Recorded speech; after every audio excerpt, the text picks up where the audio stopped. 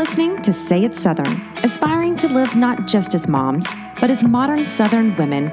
We began this project to hear from those who inspire us and recognize those who are achieving their own personal goals.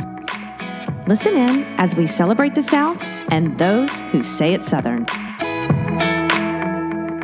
Today, we are having a conversation that women rarely have. Maybe it's lack of knowledge, perhaps because it's uncomfortable, or maybe even just how we were raised.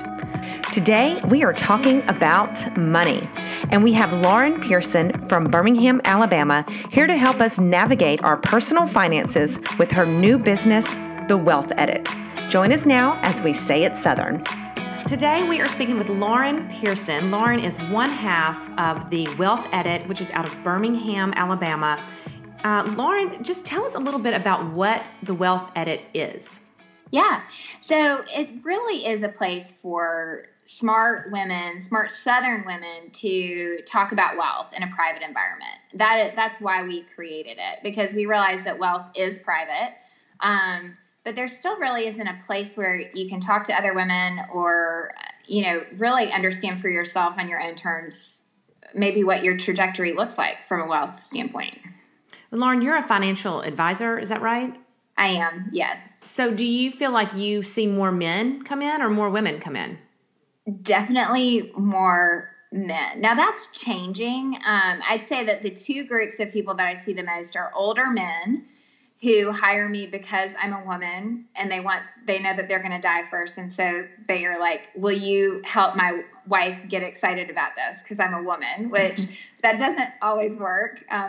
Rarely it does, which is part of why I created The Wealth Edit.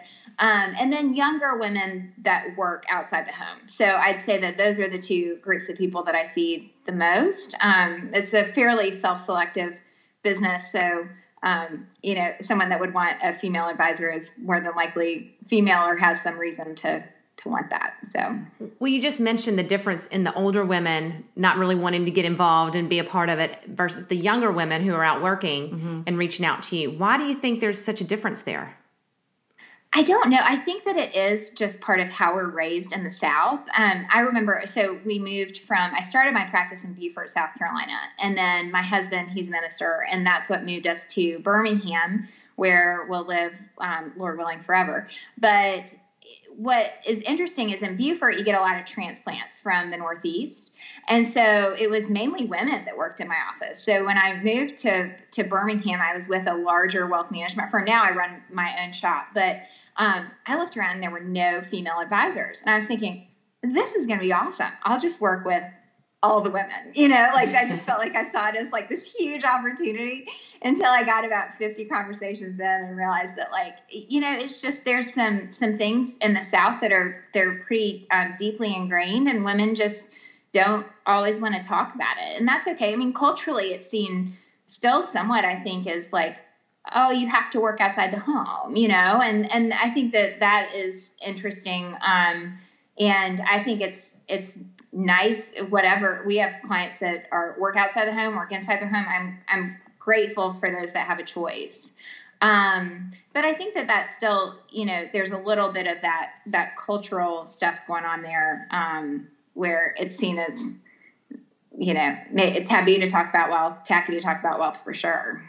It is. And it's funny. You just said something that I jotted down, because it's the thought about having to work. Oh, you have to work versus no, I'm choosing to work. Right. And some people do have to work, and then some people do choose to work. But I think there's a lot of things, because we don't talk about money in the South, that we just don't know all the time, like, does someone have to work? Are they super passionate about it and that's why they're doing it? And just having those conversations. So. Well, and the want and the desire to work, a lot of women, I mean, I have a lot of friends that are like, I could not dream of being at home every day, Right. And then, there's a lot of us too that are like, I do work. I work at home. It's a full-time job. I think working inside the home is a very, very tough calling. I mean, just being at home, we're all forced to work inside the home right now, whether you want to or not, because of COVID. And I feel like I have such respect for women that choose to work inside the home too. My mom had to. I have a special needs brother, and she worked inside the home. So let me tell you what I did not like about working at home. I now have a full-time job, but I've stayed home kind of on and off, having my 3 girls. And what I don't like about being at home is that I feel like, and maybe this is a Southern thing too, I don't know, but I feel like I lose control of finance. Like I don't know what's going on. I don't have really my own money. Even though like he's willing to give me money, I just still feel some sort of guilt. Oh, I do too. Like it's not my money. Me too. I don't know. It's just like a weird, like I have no control over anything. It's all him. Do you think that's like a cultural thing, or is that just women or just the situation being at home?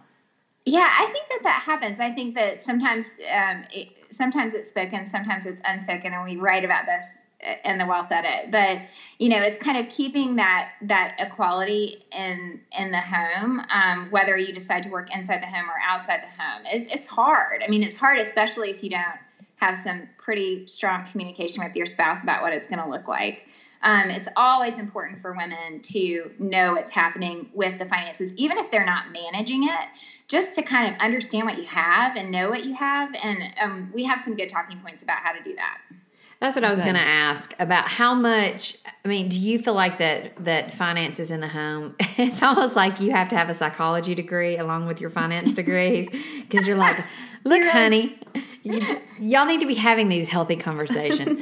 But that is a great question. Like, what should we know? What should a couple know about? Should they know each other's finances? How do you feel about separate checking accounts? How do you walk us through some of that stuff?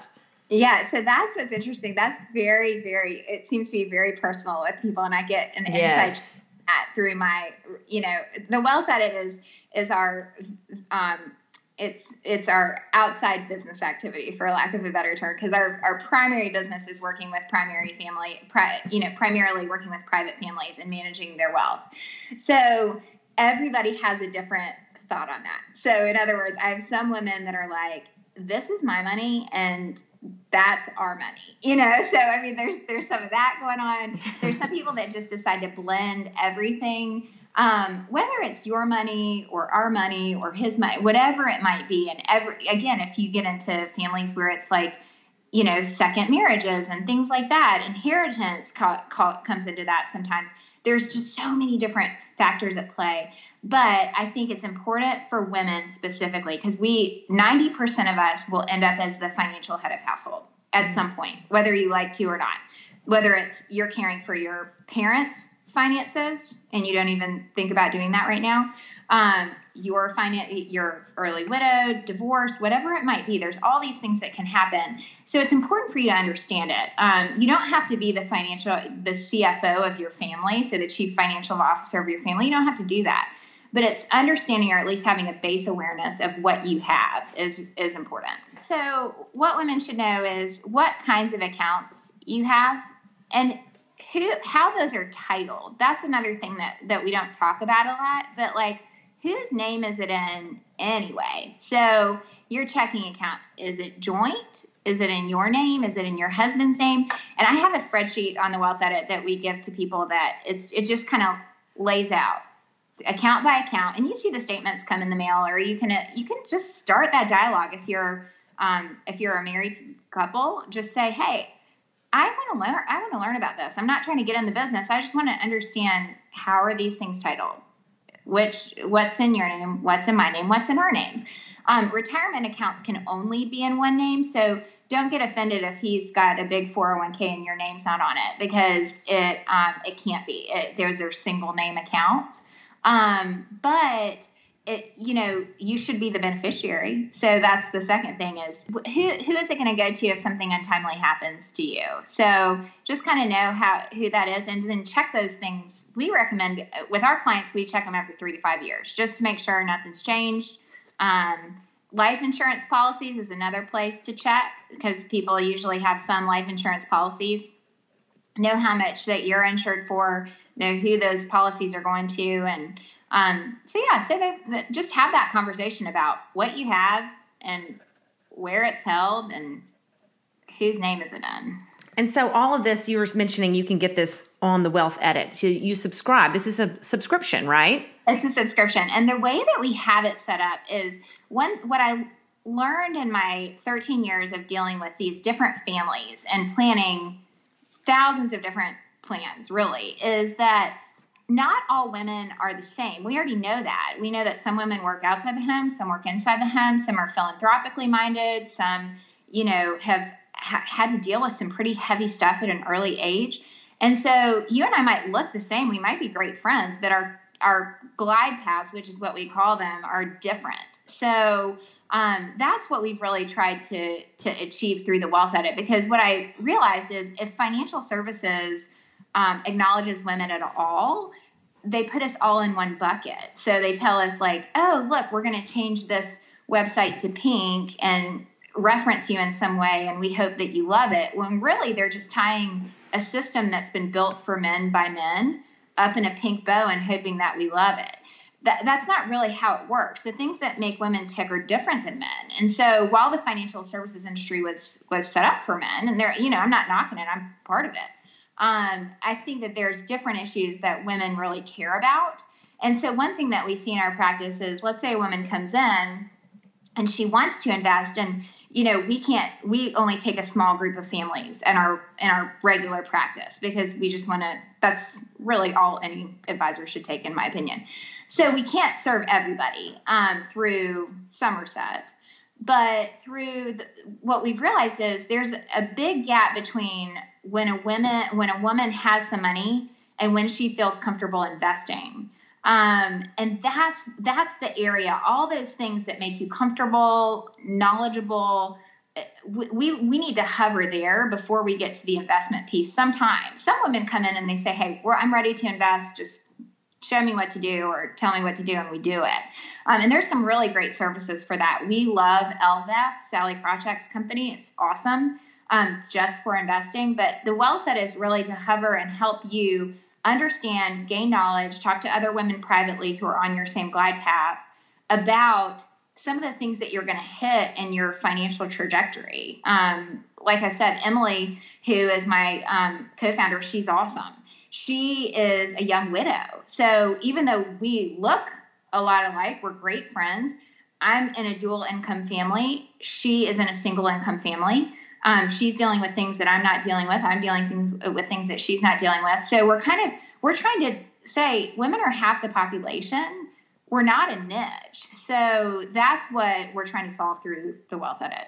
Yeah, girl. Well, that's what I loved about the Wealth Edit is the glide path. So let's go back to that, because Courtney and I both took the quiz. So when you don't even have to sign up yet. You can find out what your glide path is, right? Without the subscription. That's right. You can just find out kind of more about your glide path or personality. We also found what our Enneagram number was recently. So we're all about quizzes these days. Oh, I like that. What Enneagram are y'all? Well, I'm a 1, wing 2. I don't remember what. You're 7. 7. Yeah, 7. Yeah. I'm an 8. Yeah. It all makes sense. Yeah. But yeah, so you can take the quiz and just see what you are. It's on our website. It's the first thing that you do. So and then once we kind of have some descriptive words over what your path might look like. And then if you decide to become a member of the Wealth Edit, then you get just a ton of curated content and some special membership benefits that we can talk about later if you want. It didn't seem that expensive. Can you tell us? It's a one-time price, right? Yeah, it's $20 a month right now. We're doing this like leading lady, because we really want some women. The way that we're envisioning this is that it is actually a community. So right now, as we're building, because we just launched last month, we're trying to find the women that are super committed to this as an idea and basically give them this locked in perpetuity pricing for as long as they're members of the Wealth Edit, which is $20 a month. And I'll give you the code after. And then once we get to a certain amount of members, we're going to close it off and then just have those ladies invite people to become members of the Wealth Edit, because we want women talking about money. So this, it's kind of a strange way to do that, but that's how we feel like is the best way to get people talking about it, is say, hey, like, I'm part of this community where we talk about money, and invite your friends.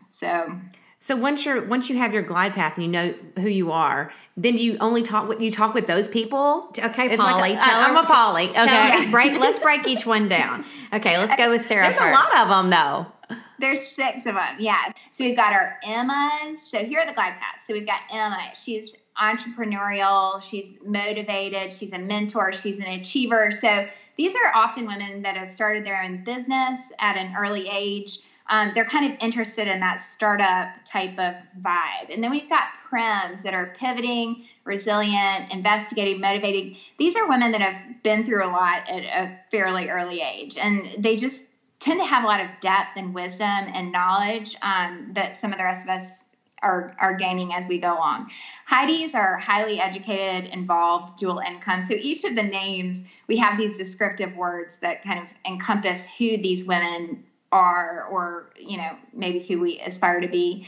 So she's just someone who's living in a dual income family. So we're talking about issues like, how do you keep things equal in the house when you're both contributing financially? What does that look like? And then if you look at Sarah, she's secure, adventurous, resourceful, athletic. That they don't all have to describe every piece of you. So sometimes people are Sarah and they're like, oh, but I'm not athletic. Well, that's okay. There's 3 other words in there that, given our quiz, the logic behind the quiz, I think you'll find that the articles and content are fairly relevant.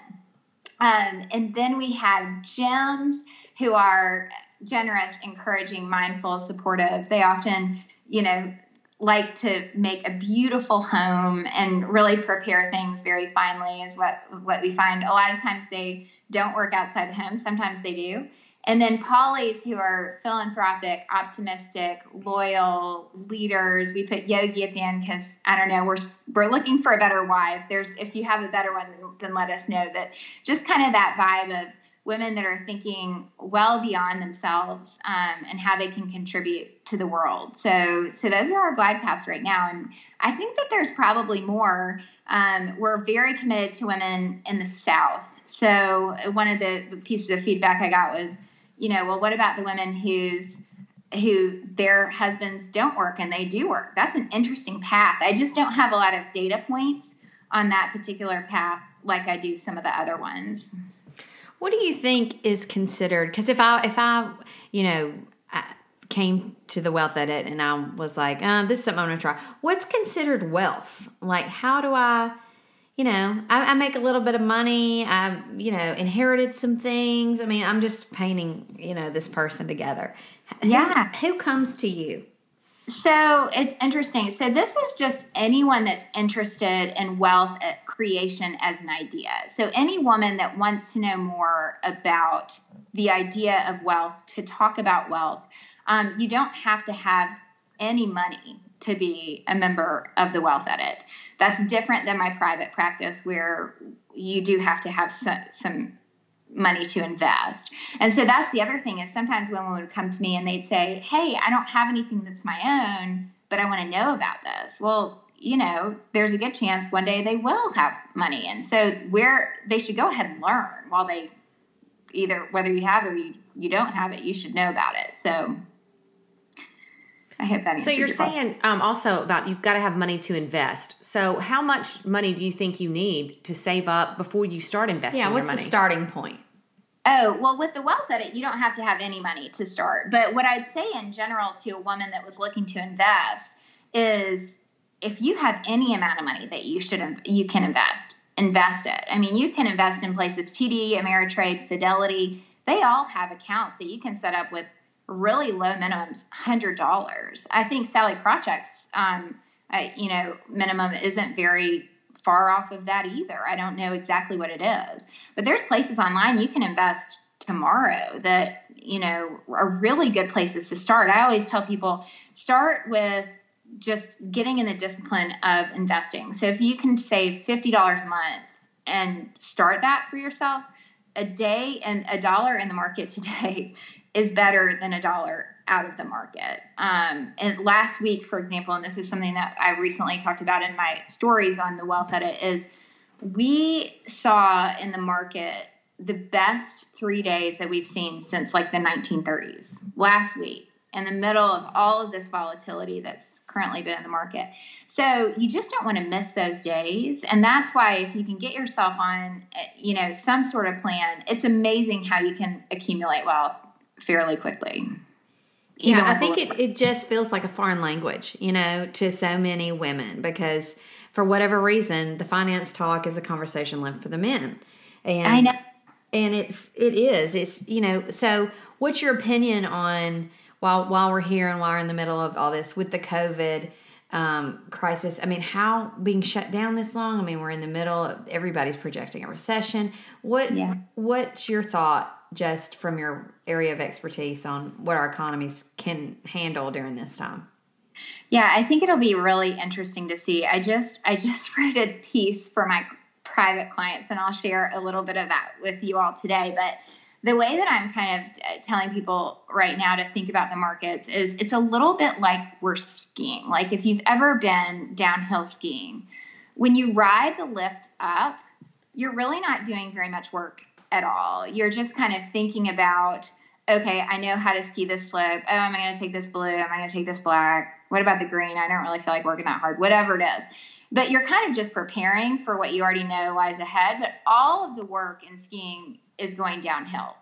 And that's what's happening right now. So if people are investing right now, all of the skill and endurance and discipline that they've built over the last decades, some people have been investing for decades, that's where you need it right now. And so we don't really know what's going to happen. The stimulus package is huge that just came out.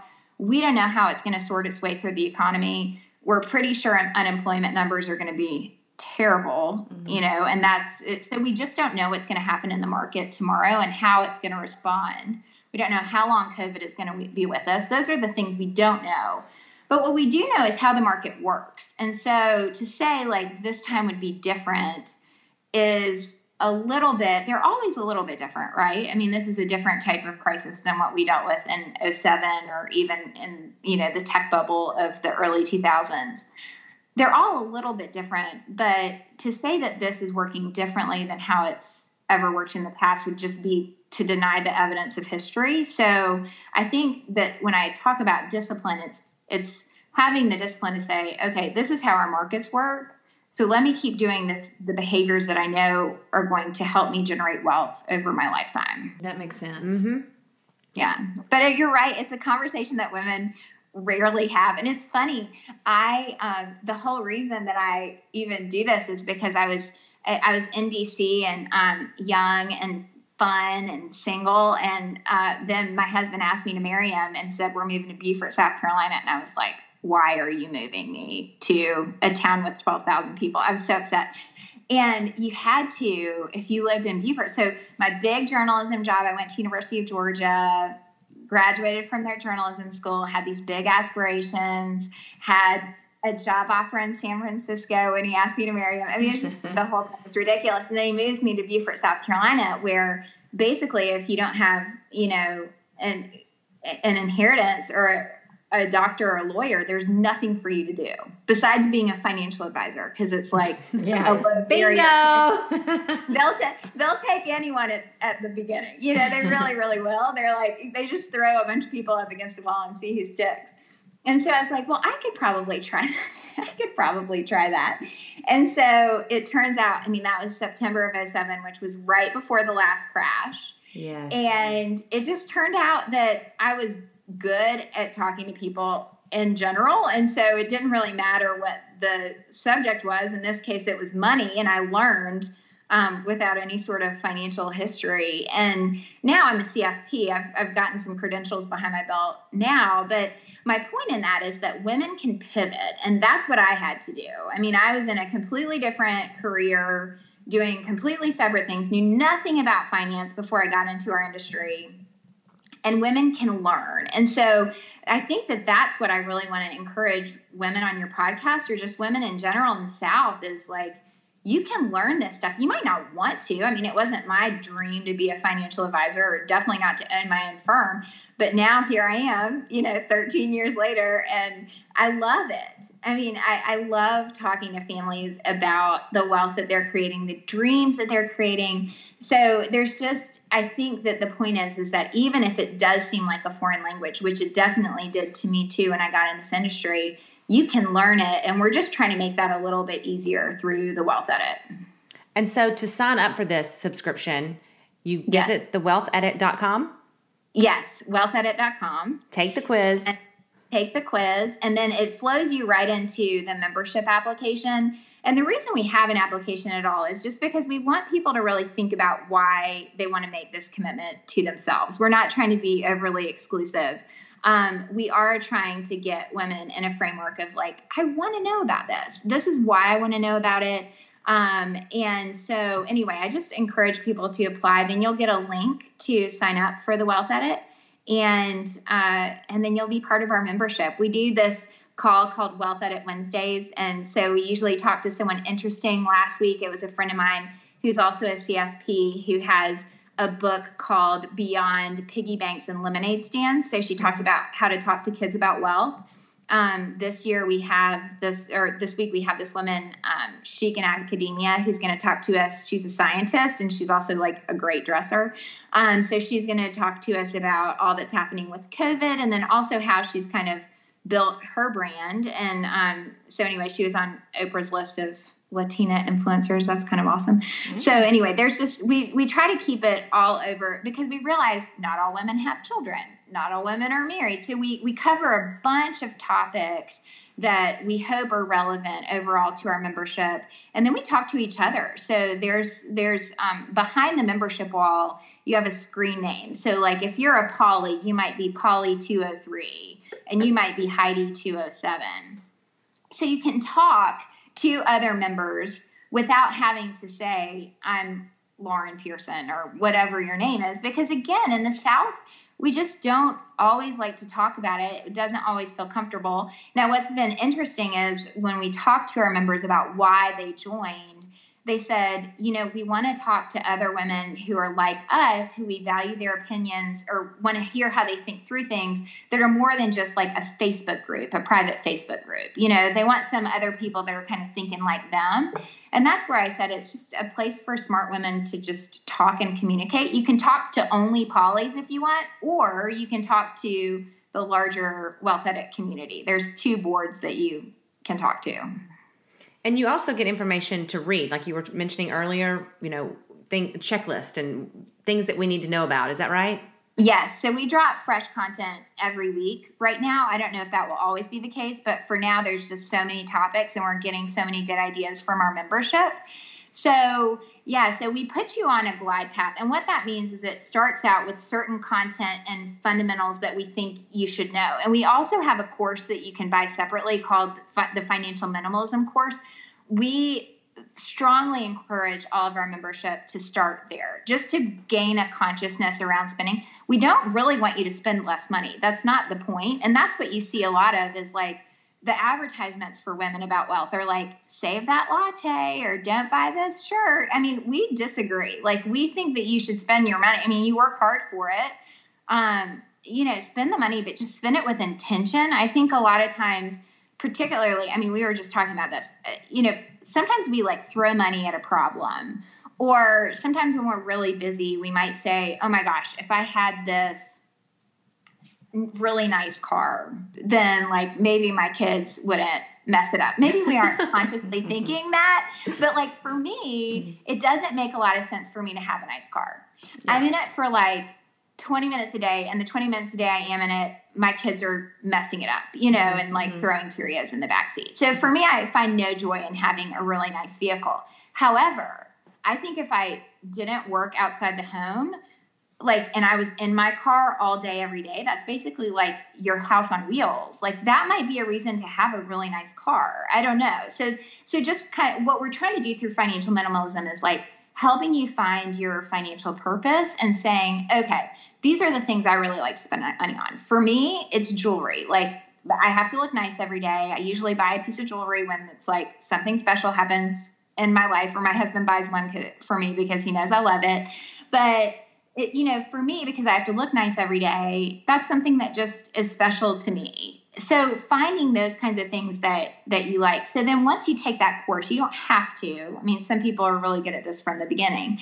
But then we have curated content based on your glide path. So right now it's a little bit interesting because we're going through so many things with COVID and thinking through certain problems where like every woman is kind of thinking about the same thing right now. That's unusual. So we're getting a lot of questions about medical directives, wills.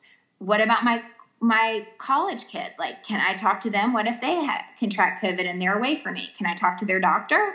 These are the kinds of things that we're getting questions about right now. So a lot of the questions right now, all of the membership is getting, but there's also, path specific articles and content that we put along the way. So if you follow it and it's in a path, if you follow it, we think that you'll have a lot of good knowledge to help you feel more secure on your journey to investing. So we think our hope at the end is that women have the confidence to just go out there and invest, whether that's on TD Ameritrade, Fidelity, Ellevest, wherever else they might want to go do the investing for themselves. I like that. Me too. Gosh.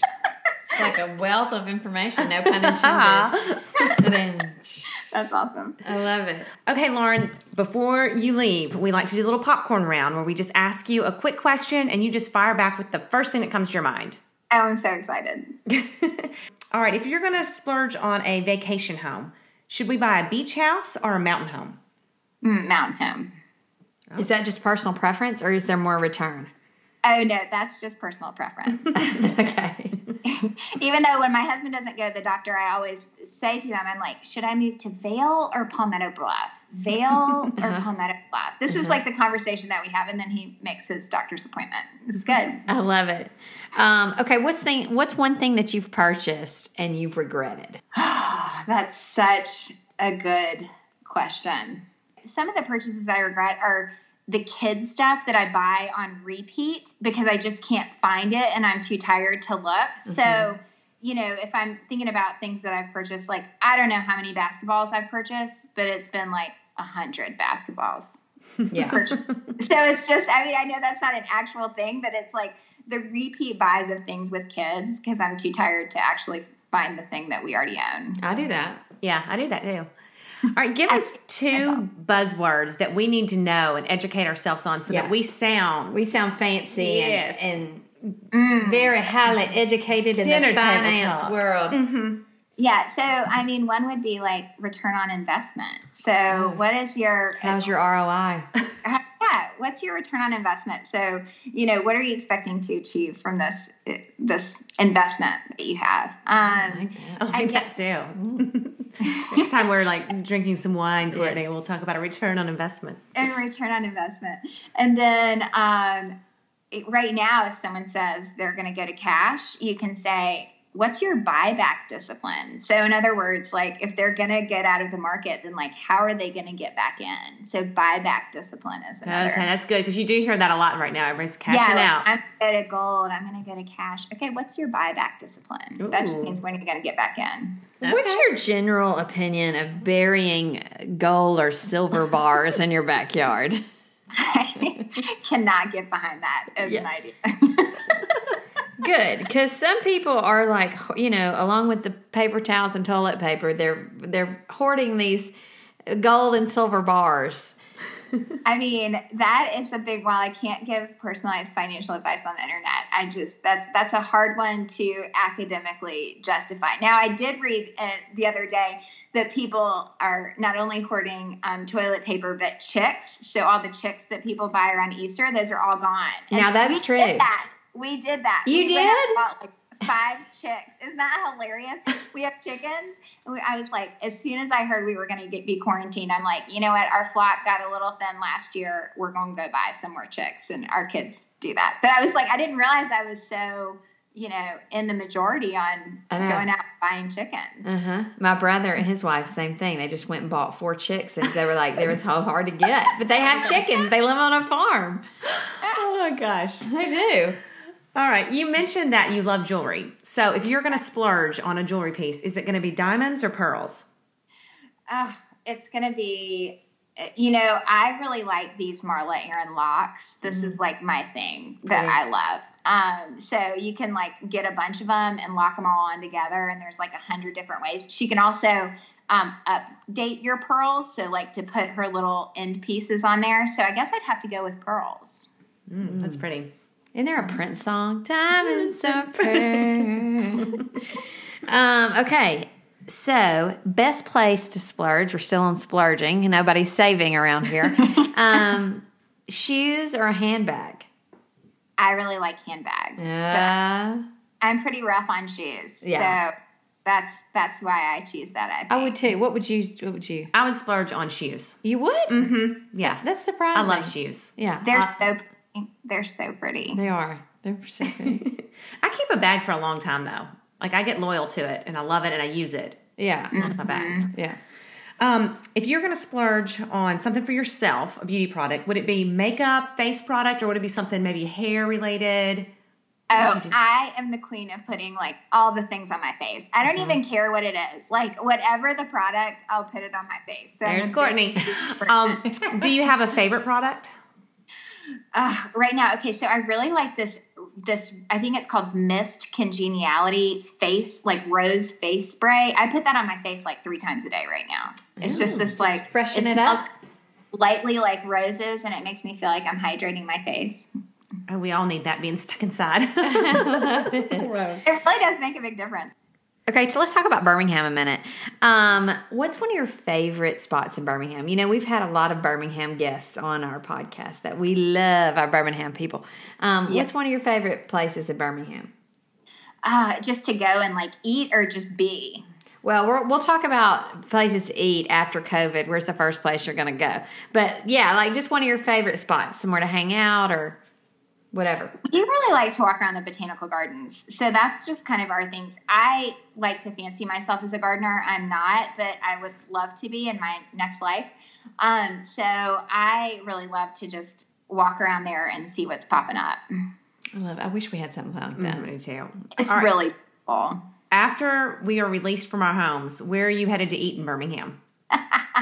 Okay. So we're pretty lucky because a lot of our restaurants are still open. So some of my favorite hotspots are like Automatic Seafood is so awesome, and that we can still get takeout, which I'm really grateful for.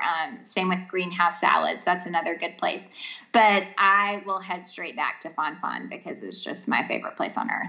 Okay, well, we have so enjoyed doing this talk with you and learning more about wealth and women. Yeah, I'm feeling pretty inspired. I'm ready to like get my finances in order. I got some time on my hands. Watch out, Brock. Yeah. She's getting her finances in order. Well, good. I hope so. I'm really glad to be here. I'm honored to be a part. Thanks for having me on. Thank you, Lauren. Thanks, Lauren. All right, I don't even know, Sarah, what day are we on of this thing? I mean, what week, where are we in the quarantine scheme of things? I have no idea. I think it's best we don't know, honestly. Just take it minute by minute, day by day, get us to 4 o'clock, and then get everybody to bed and do it again the next day. I know. I really didn't even know the date. I was like, what is the date? We're in April, I believe. That's how I feel. Dates are hard to keep up with these days. Yeah, which I think is a blessing.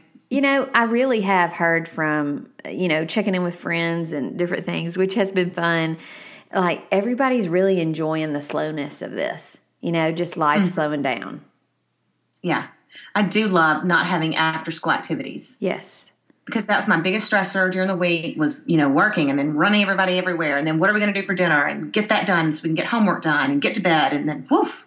So we can do it again the next day. Do you think people will evaluate, like, we've gone from one extreme to the other, like being literally like Uber drivers for our kids in the afternoons to, you can't even go to the grocery store at this point without like a mask and almost like an emergency run. Do you think people will evaluate like what we're spending our time going and doing, or you think it'll slowly creep back to what it was? I'm sad to say I think it's going to creep back. Yeah, I know. But hopefully this has made us a little more aware of the amount of time that we do not spend with our families. Yeah. Yeah. And I have had a few sweet moments with actually sitting there and thinking like, wow, I'm really enjoying this moment with my kids. Yeah.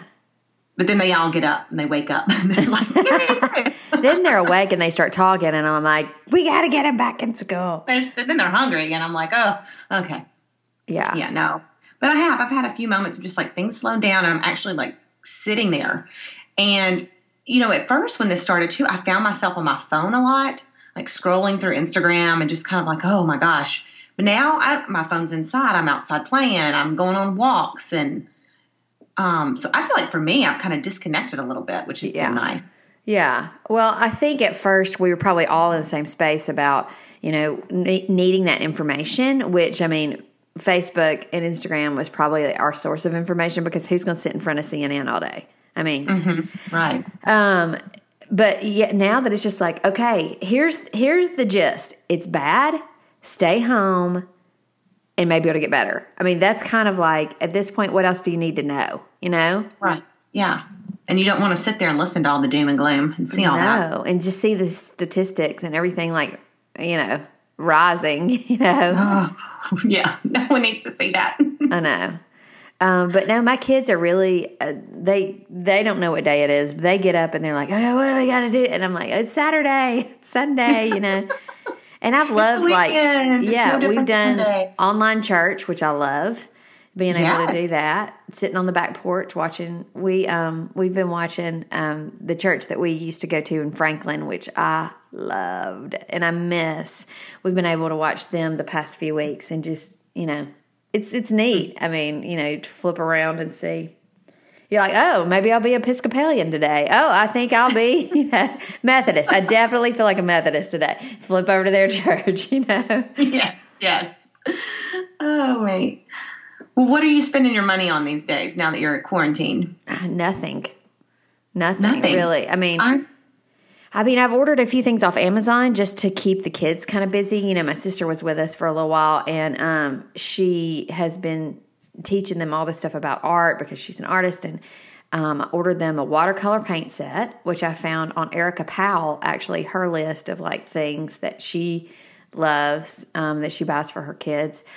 So I bought, which I've always wanted a watercolor paint set. That's the thing. I feel like that this craziness has provided us time to do things like that, And so just like a few things like that. But that's kind of it. I have ordered a couple of puzzles to have at home because we never do puzzles, and so that's kind of fun and different. But really, not a lot of anything, honestly, because that's the same. Yeah. It's crazy though. I've heard so many people go, I'm saving so much money, and you, like we talked about last week, we want to support our, our businesses and local stuff like that. Of course, that's not changing as far as going out to eat. But, when you're at Target, how much money do you spend at Target on average? You love Target. I love Target. Yes. Yeah. So, you can't get in there without spending over $100 on anything. Right. But I don't go crazy in Target. But now, I haven't been to Target. My girls asked me about going to Target the other day. They wanted to make a Target run. What'd they say? Millie was like, hey, Mom, can we take a break and do a Target run? And I was like, a Target run, And Taylor May chimes in. She's like, oh, yeah, we need some clothes. And really, they do need some good play clothes, like Target play clothes. Yeah. That's what we do now. We're outside. Yeah. And then she said something about it is so hot, and it's always so nice and cold in Target. I was like, we're not going to Target, okay? Yeah. Sorry. You're like, if you have to go to Target, we have to sanitize everything. Can you imagine kids in a store right now touching everything? And it'd be like a nervous wreck.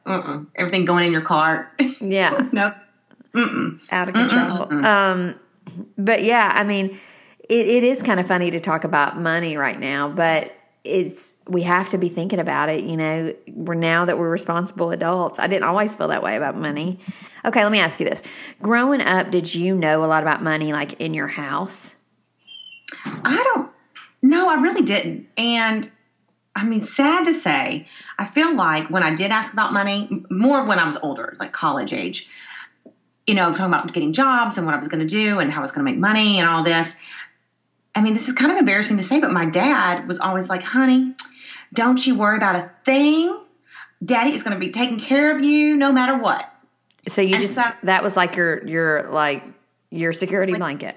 Yeah, security. Yes, exactly. Yeah. And then, you get out of school and you're like, why would he do that? Mm-hmm. And now I have 3 girls of my own, and part of it I think was good. Like I never felt like I had to go out and find some rich man or something, because I know that's right. I got my daddy. Yeah. And so with girls, I kind of want them to have that same feeling like there's no need to find a man. If I want to do this, follow my heart and, be a starving artist and sing in LA, maybe I'll do that and my parents will take care of me. But at the same time, you also want them to, have that sense of like, go get them. You got to save your money, be smart with your money, invest your money and all of that. So we do.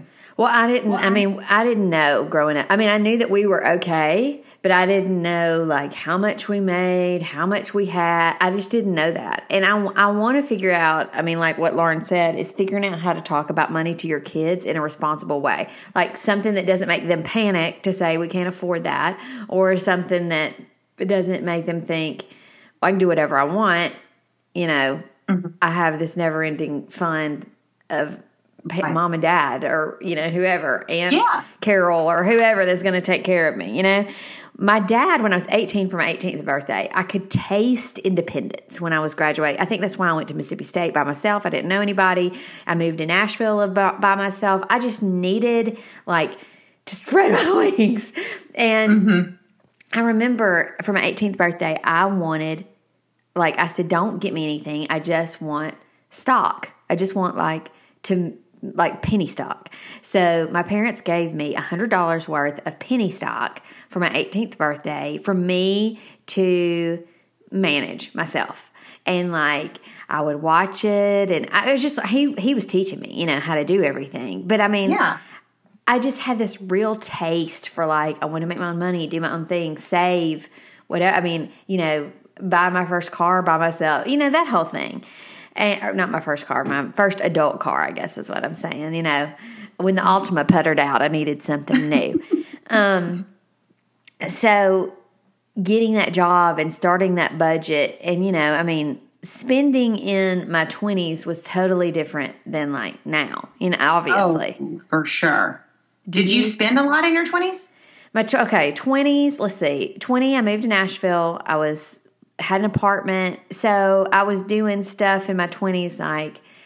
I did buy a sofa for my house. But it was I got a great deal. I knew at that point, this is the first time I'd made a budget though, really. I knew that it was going to cost X amount of dollars to pay bills that I needed to pay and live in this apartment. So I needed a job that paid this amount. And so, no, I kind of saved. I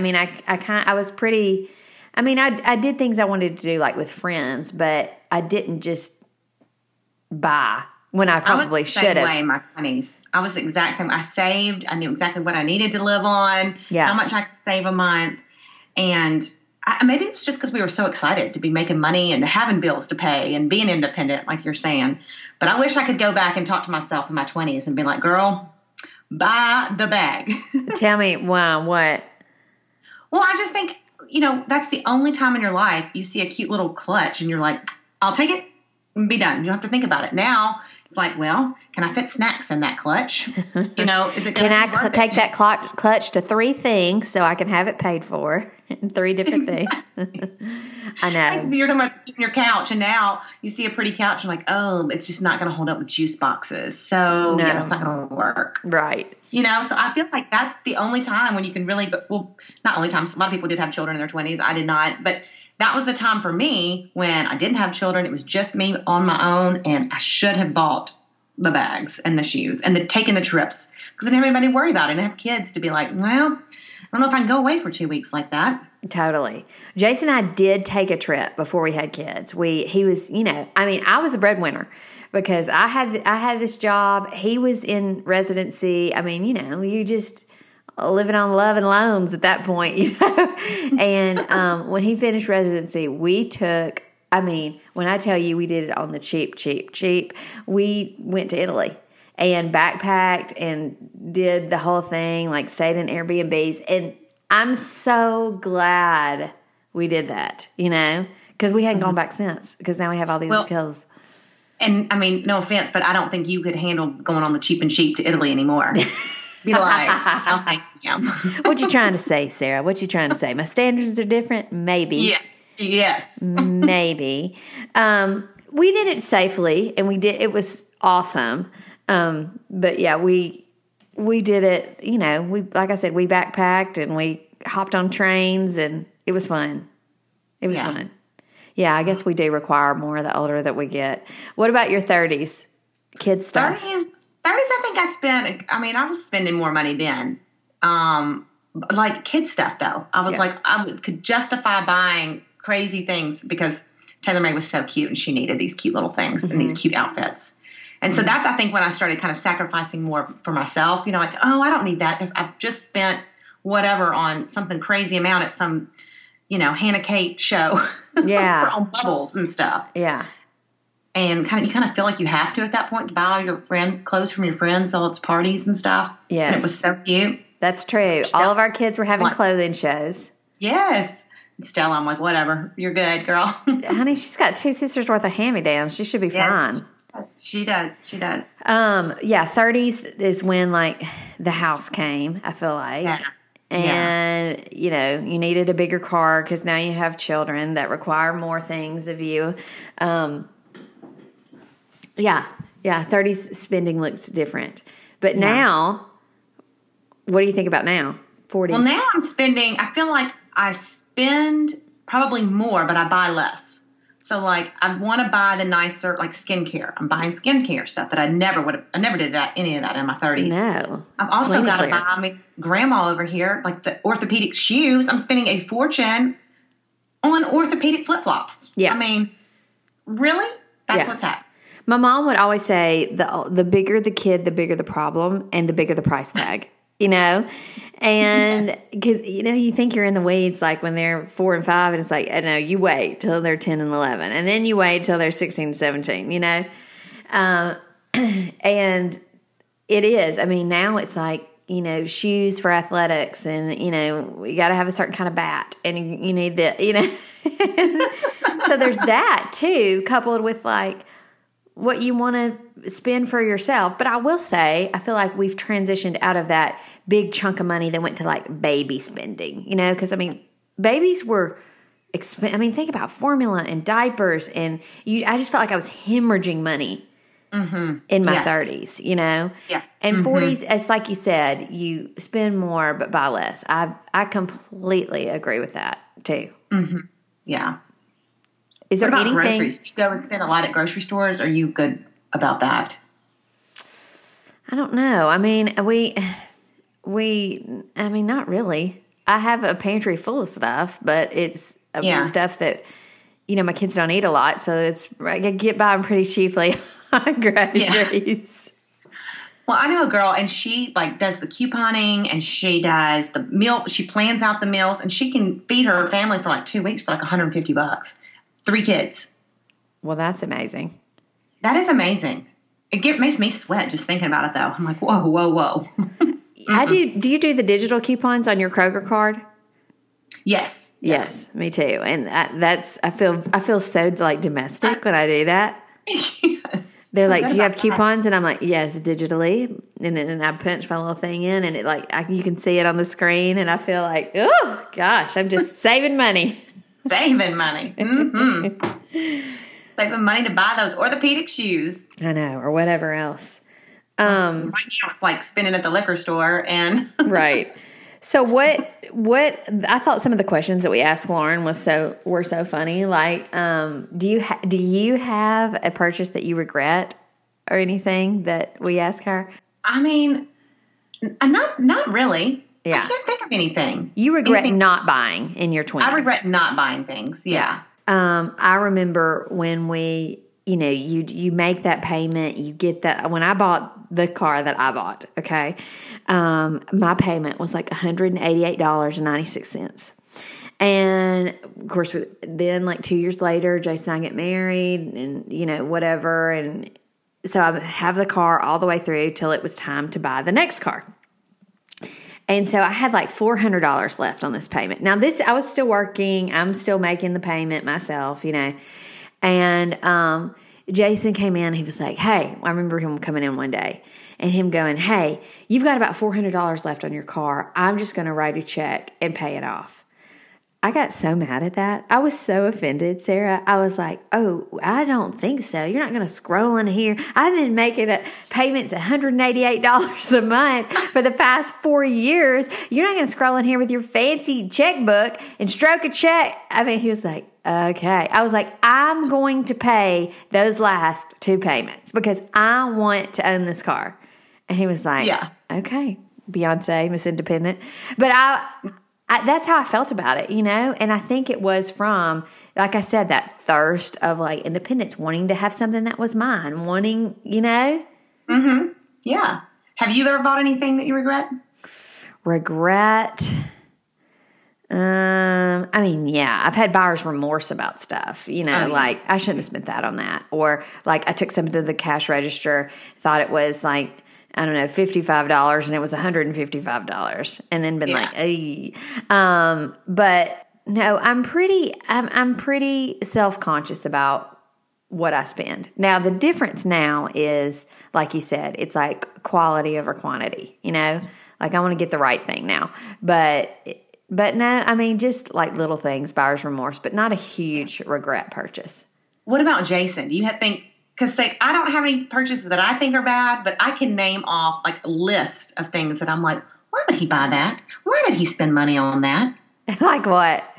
Well, for example, I'm just thinking of things off the top of my head. And when we moved into this house, we had this space in the garage. And I was like, I really want to put shelves here. So for Christmas, I gave him a gift card to Home Depot. And I was like, Merry Christmas. This is to go buy shelves, to organize and like take all your stuff and find a place for it, So he comes home and he's taken all that money and he has bought what I call like a toolbox that's taller than I am. It's drawers. It's like a place. It's like more stuff. It plugs in. It's amazing. But like, it didn't help. It wasn't what I wanted him to buy. That's what I was going to say. What's funny about that is you're like, here's a gift card for you to go buy what I want.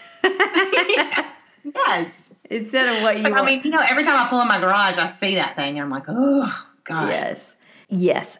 There are things like that. Jason comes home with stuff all the time but again, I don't know, like a hunting person, like in the hunting world, I don't really know what's necessary and what's not. It's kind of one of those things like you don't talk about my purchases and I won't talk about yours. You know what I mean? Yeah. So that's kind of like our unspoken agreement. But I will say, he has people all the time that in his clinic and stuff that will say, hey, I got this, 4-wheeler for this and this and whatever. And they trade and barter and, it's old school over there. And so he comes home with stuff sometimes that I'm just like, now what do you plan on using that for? But I typically don't say it, Yeah, keep it to yourself because you've got packages on the front door. Just bury it down deep. Hide the packages. That's right. Well, I do feel like this is going to be good for me taking this course with the Wealth Edit because I just need some knowledge and kind of like what I need to be doing and a place to talk about it. Like she was saying, we all need this place to talk about money because it does still have that stigma. Like you and I aren't sitting around chit-chatting about 401ks and stuff. No, but I mean, I think part of being a modern woman and a modern mom is having some knowledge about where things are going and what they're doing and having a hand on and a hand in what is happening in your household too, That's right. Mm-hmm. And it's just, it's part of being savvy, like world savvy. Yeah. Well, thanks for listening today and until the next time. Bye-bye.